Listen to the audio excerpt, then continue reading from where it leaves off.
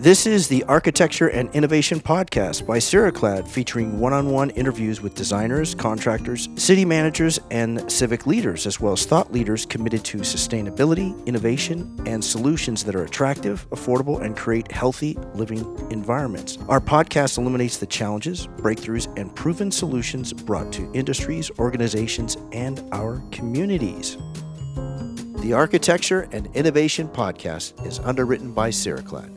The Ceraclad rain screen fiber cement siding system, a proven track record of performance in Japan for nearly 40 years. Zero chemicals, triple coated, and factory finished color layering. The ceramic and photocatalytic coat provides 365-day self-cleaning and a 20-year fade limited warranty. This high-performance siding system serves as an honored innovation with parent company Panasonic and Kubota. For more information, please visit ceraclad.com. For our guest today, we're truly honored and excited to welcome Stephen Song, architect and real estate investor, founder of SCAA. That's SCAA, S-C-A-A-A, a strategic consulting, planning, and architecture practice with studios in Los Angeles, Seoul, Osaka, and Dallas. Stephen is also a board member of the Hammer Museum in Los Angeles and a board member of the SCI-ARC, Southern California Institute of Architecture, as well as the CEO of Axle Companies, which invests in real estate and social impact businesses. This is terrific. Stephen and his team at SCAA recently brought to market the SCAA process, which combines research, AI technology through a tool in development called ABE, or AIBE, which reimagines project delivery and provides a new way forward for real estate investment. For more information, feel free to visit their website at scaa.com. That's SCAA.com. Stephen, thank you for being here. So honored to have you. Thank you for having me. As we talked about prior to the show, or shows prior, is a quote or a mantra or an axiom that resonates with you personally or professionally that you leverage, maybe not on a daily, but an occasional basis, that means it matters much to you. Yeah, I was given the heads up that you might ask this. And I think the quote has to be of my mentor, Robert Venturi. And he said, more is not less. And that was really about the idea of the difficult whole, where the difficult whole is the difficult unity through inclusion rather than the easy unity through exclusion. And when he said that, I think he said it in the context of architectural design and suggested it as a formal and compositional strategy focused on organization of diverse elements, contradictory forms, and scales in the plan and the facade. So really, it was about architectural design. But in an urban level, or real estate, or perhaps in our office, the difficult whole is a strategy to try and converge different modes of information necessary in order to read a place more comprehensively and ultimately making better decisions in the built environment. That making better decisions in the built environment. Personally, how and when, if you can recall, did that really, really matter to you? Or was there a turning point for that? Yeah, I think, it was the early days of my career in New York. I started working at these corporate offices, and I think I was lucky enough to be put on two very large multi-billion-dollar projects backed by multi-billion-dollar companies, the smartest people with a lot of money, and saw those projects fail. And I think, as an architect, you're often, your starting point is when the program's already set. It's already decided how big and what they're going to build. And architects are mostly engaged, working on what it looks like. Maybe some other details of how things are put together. But I'm mostly aesthetically concerned about the project. But as you work on it, and then you keep visiting the site, and you feel something's off. Kind of feels like um, I describe this in this way. Those Disney Okay. coloring books that you Yes, I do. color that maybe from your childhood, where you're given an outline of a character and all you do is fill it in, right, with colors. And and then you're commended on how beautiful you paint, or like maybe the style in which you paint. But what if the underlying drawing is wrong? What if the outlines are wrong? What if the early assumptions are wrong? And the two projects that didn't go well, as well as the developers thought they would, something felt off while working on it. And I think it really, when I was speaking to the developers at the time, I think they really misread a place. They really misread a neighborhood that those projects were in. And I think to understand a place and its value, one has to first recognize that it is a multi-layered thing that is as complex as a person's life or many people's lives who are engaged with a place. Numbers only show a partial image of a place.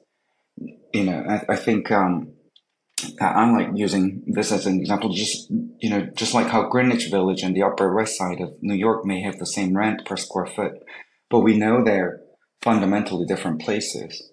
But how do we systemically bring what that difference is into the real estate equation? How do we digest that qualitative aspect of a place and use it to inform our decisions in architectural design and real estate?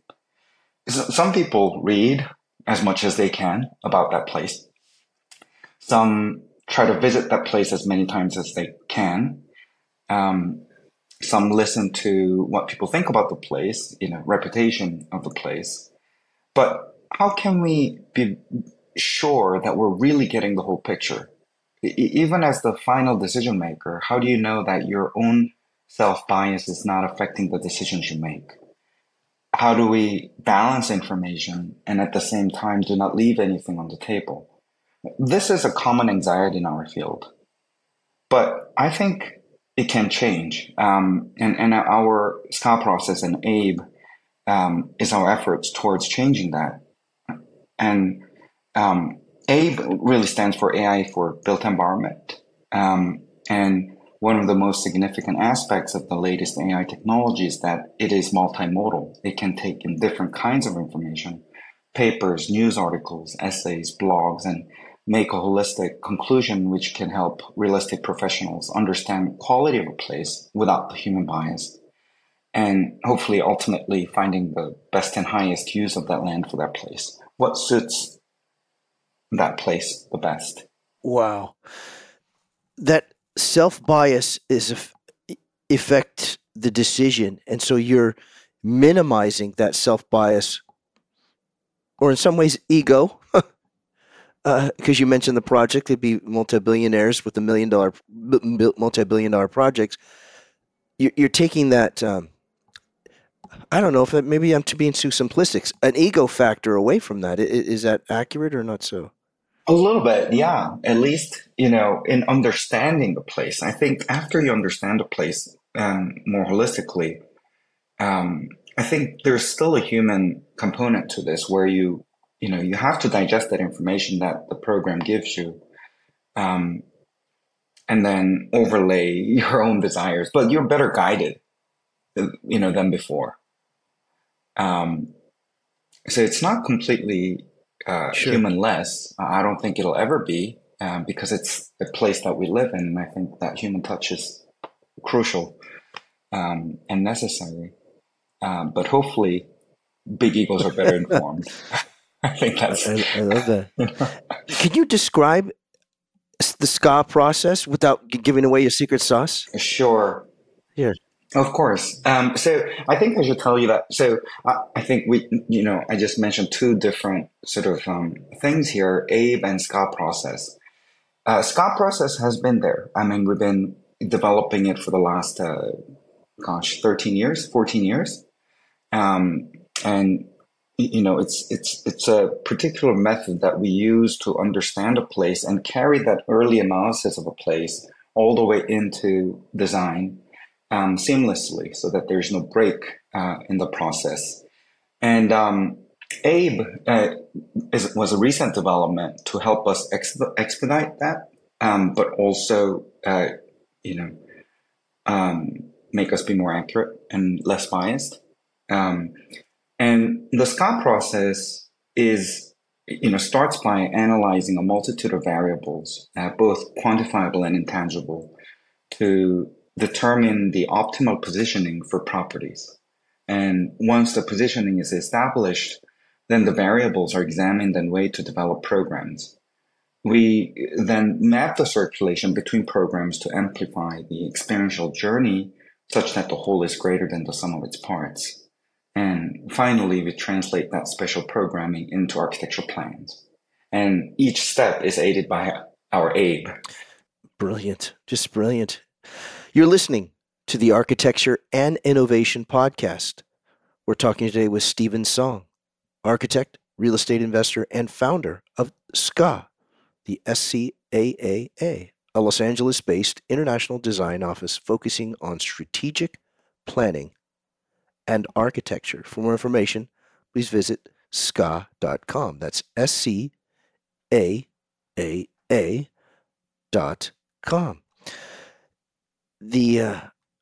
I'll also circle back to what you had said, Stephen, about that the numbers only share a portion of the place. Can you describe to your audience how so?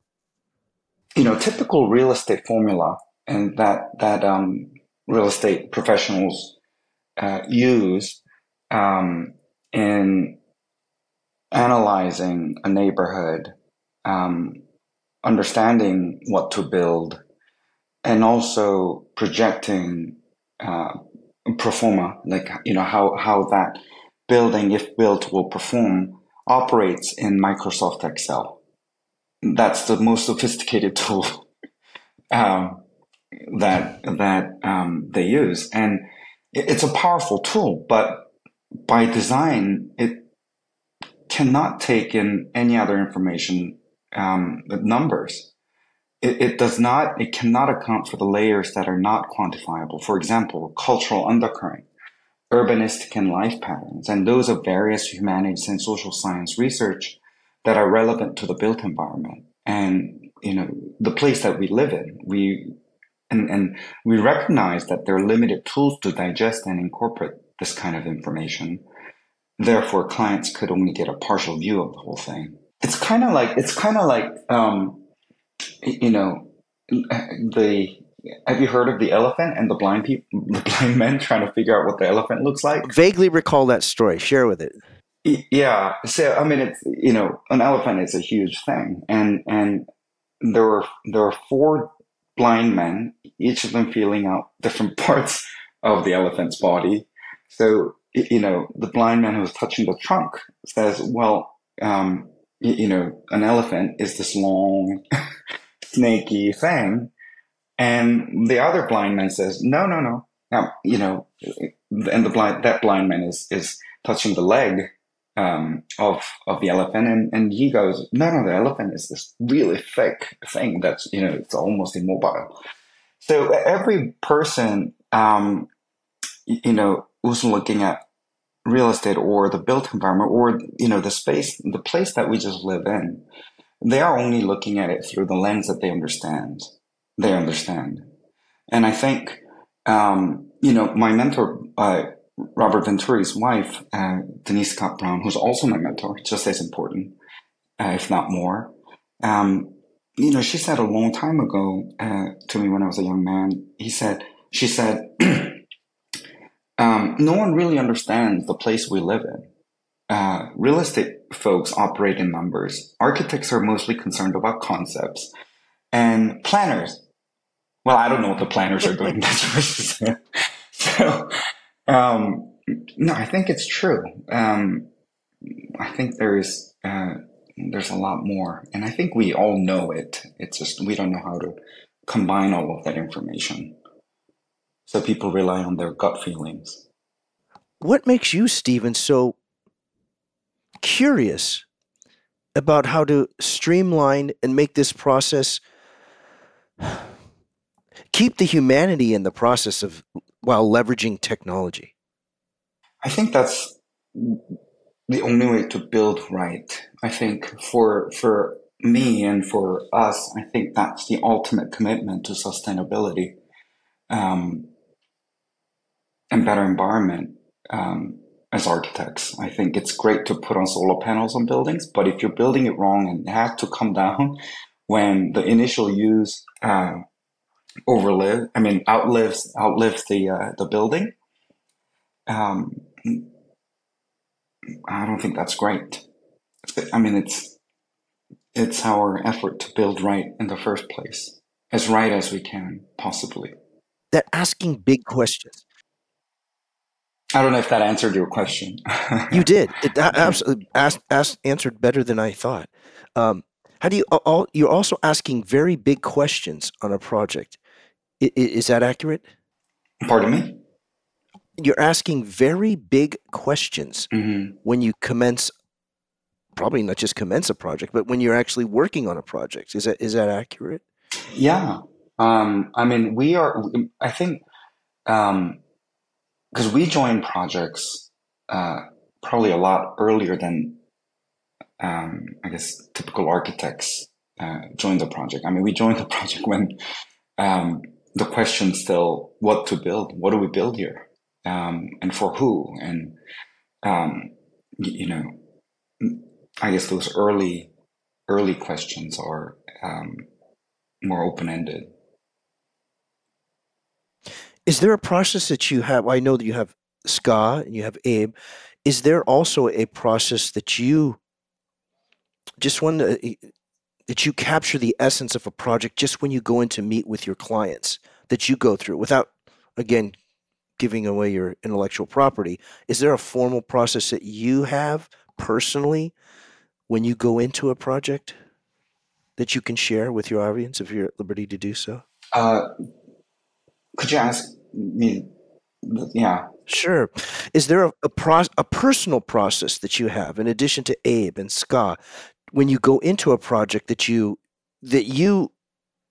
reference when you meet with clients? Mm. You mean whatever's not in Scott process already? Sure. I mean, if wow, you just answered it. It's already within it. Yeah, I mean, we threw in everything that we've developed it into. I mean, Wow. it's the idea is that we develop. I mean, we wrote a pretty detailed paper on this, and that's how we published it in a scholarly journal where it was peer reviewed, and that's how it got copyrighted. We wanted to share it. We wanted to share it with everyone what we know, so that maybe others can take a look at it. And it's not the only way, but it is one of maybe the ways that maybe you can do projects a little bit better informed, if you will. Copyright. You had it copywritten. What was the inspiration for you to copyright that process? I think we really wanted to show that there is a way for architects to protect our creativity. I think, uh, generally speaking, out of all the creative people and professionals, um, I think we're pretty bad at protecting our IP. And, um, again, this is not the I only agree. way to protect Yes. our IP, but it is a way. So I think we just wanted to show that it was possible and maybe hopefully inspire other architects to take our ideas more, um, I don't want to say more seriously, but you know, think of ways that it could be protected. Can you share, Stephen, a recent project? You don't have to name names, but just a recent project that you're working on. Yeah, we are currently working on um, a we're working on Asia's largest ranch. Um, it's about 2,500 acres. It's located in Korea. And it's owned by a very famous ramen company. Um, and the owner family had owned it for a really long time. And, finally they said, well, it's completely underutilized, which is fine. I mean, it's beautiful as is.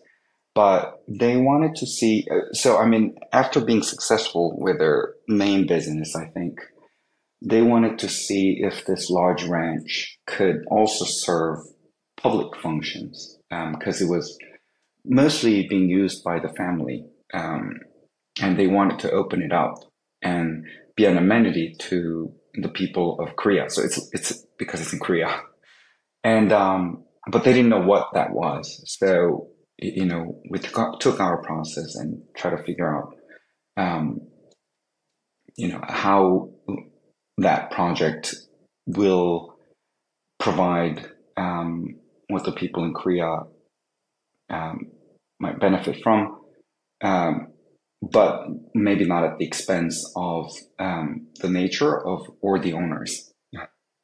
Terrific.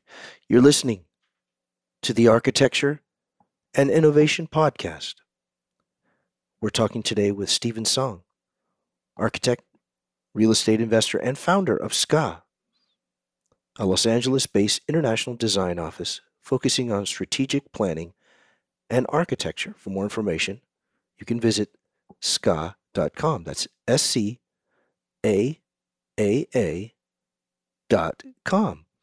Our public service announcement for today's show with Stephen is the Hammer Museum, the UCLA Hammer Museum. The Hammer Museum champions the art and artists who challenge us to see the world in a new light, to experience the unexpected, and to ignite people's imaginations and inspire change. For more information, feel free to visit their website at hammer.ucla.edu. That's hammer.ucla.edu. Again, we're with Stephen Song of SKA. Stephen, you talked about the most recent project. Can you share with us, if you're at liberty, one of the first projects you did with the formal application of SKA and how that was? Oh, in the SCA process? Correct. Or This, yeah, it was a hotel in Dallas. It was a repositioning project. It was a renovation, pretty deep renovation project in Dallas, in Market Center area of Dallas. And Market Center is or was back then, because this is already over 10 years old. Back then was a warehouse district, similar to maybe arts, what arts district of Los Angeles was before it became hip, or what Brooklyn or Dumbo was like before it became Dumbo in Brooklyn. It was there originally the neighborhood was there to service the core of downtown. But as the city expanded and the logistics technology advanced, there was no real need for such warehouses. So it became empty. And so we saw some parallels between Market Center and these other places around the US. And we, through our process, we learned that this area was going to go through similar patterns as some of these other better known places that went through the gentrification, or the boom and then the gentrification. And Market Center, we identified that it was right before, when we entered the site, it was right before that boom. So we positioned, we, I guess, strategically position the renovation to fit into that new context that was going to emerge, if that makes sense. Mm-hmm. And Wow. the hotel did really, really well. I think in the owner projected that it was going to do this well, and then we outperformed that original projection by 58.6% or something in terms of gross operating profit in year 3.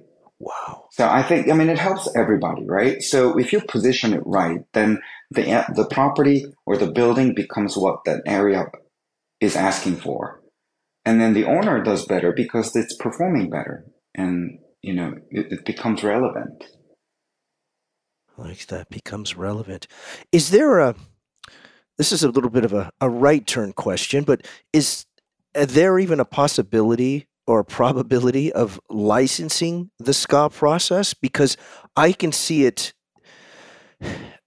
the application is on virtually every building and dwelling, in my opinion. Yeah. Currently, we're providing the service. Like if a client comes to us and says, "Hey, I just want to know if our thesis is correct. Am I reading this neighborhood correctly?" We have almost like a subscription service where we take the program and the process, and we take a quick look at that site and tell them what we think is the best and highest use of that place, of that site, essentially what they should build. And we're already providing that service. So, you know, currently we provide it to developers, but also actually, interestingly, very recently, 2 of the very large global real estate fund Wow. are seeking it too. So it's been pretty interesting. I mean, it took a long time. For real estate is a very stubborn industry. It's kind of like the automobile industry. I feel like one of my friends was talking, you know, when I was talking to him about this, he was like, you know, it's kind of like the automobile industry. It's a successful industry. They have their own formula that's been working fine for the longest time. And, you know, the automobile industry could never come up with electric cars. It had to come from outside. They couldn't reinvent themselves. And in a way, I mean, we have really smart people in the real estate industry, but I think it's been successful. So not many people know that they may be missing information when they're making decisions. And it's a long-term, you know, every real estate project is, you know, takes a while. So I think when their initial projection goes south and it doesn't work out, it's easy to blame the macro cycle. Oh, okay. Yeah, very true. Stephen, what would you like to share with your audience that we may not have touched on or talked about during your show today? Well, I think I talked a lot. Thank you. Yeah. I think, you know, if there are students listening, because I always thought I was going to end up in the academia. If there are students listening, there's not just one way to become an architect. There are many ways to contribute to the built environment. You know, and there are different types of architects, and they're all correct. So find what works well for you, you know. Don't be afraid to go outside of what you think architects ought to do. Stephen, an absolute honor and pleasure having you on our show today. Thank you very much for being here. Thank you so much for inviting. You've been listening to the Architecture and Innovation Podcast, presented by Ceraclad. Our guest today has been Stephen Song, architect, real estate investor, and founder of SCA, a Los Angeles-based international design office focusing on strategic planning and architecture, For more information, you can visit their website at SCAA.com. That's SCAAA.com.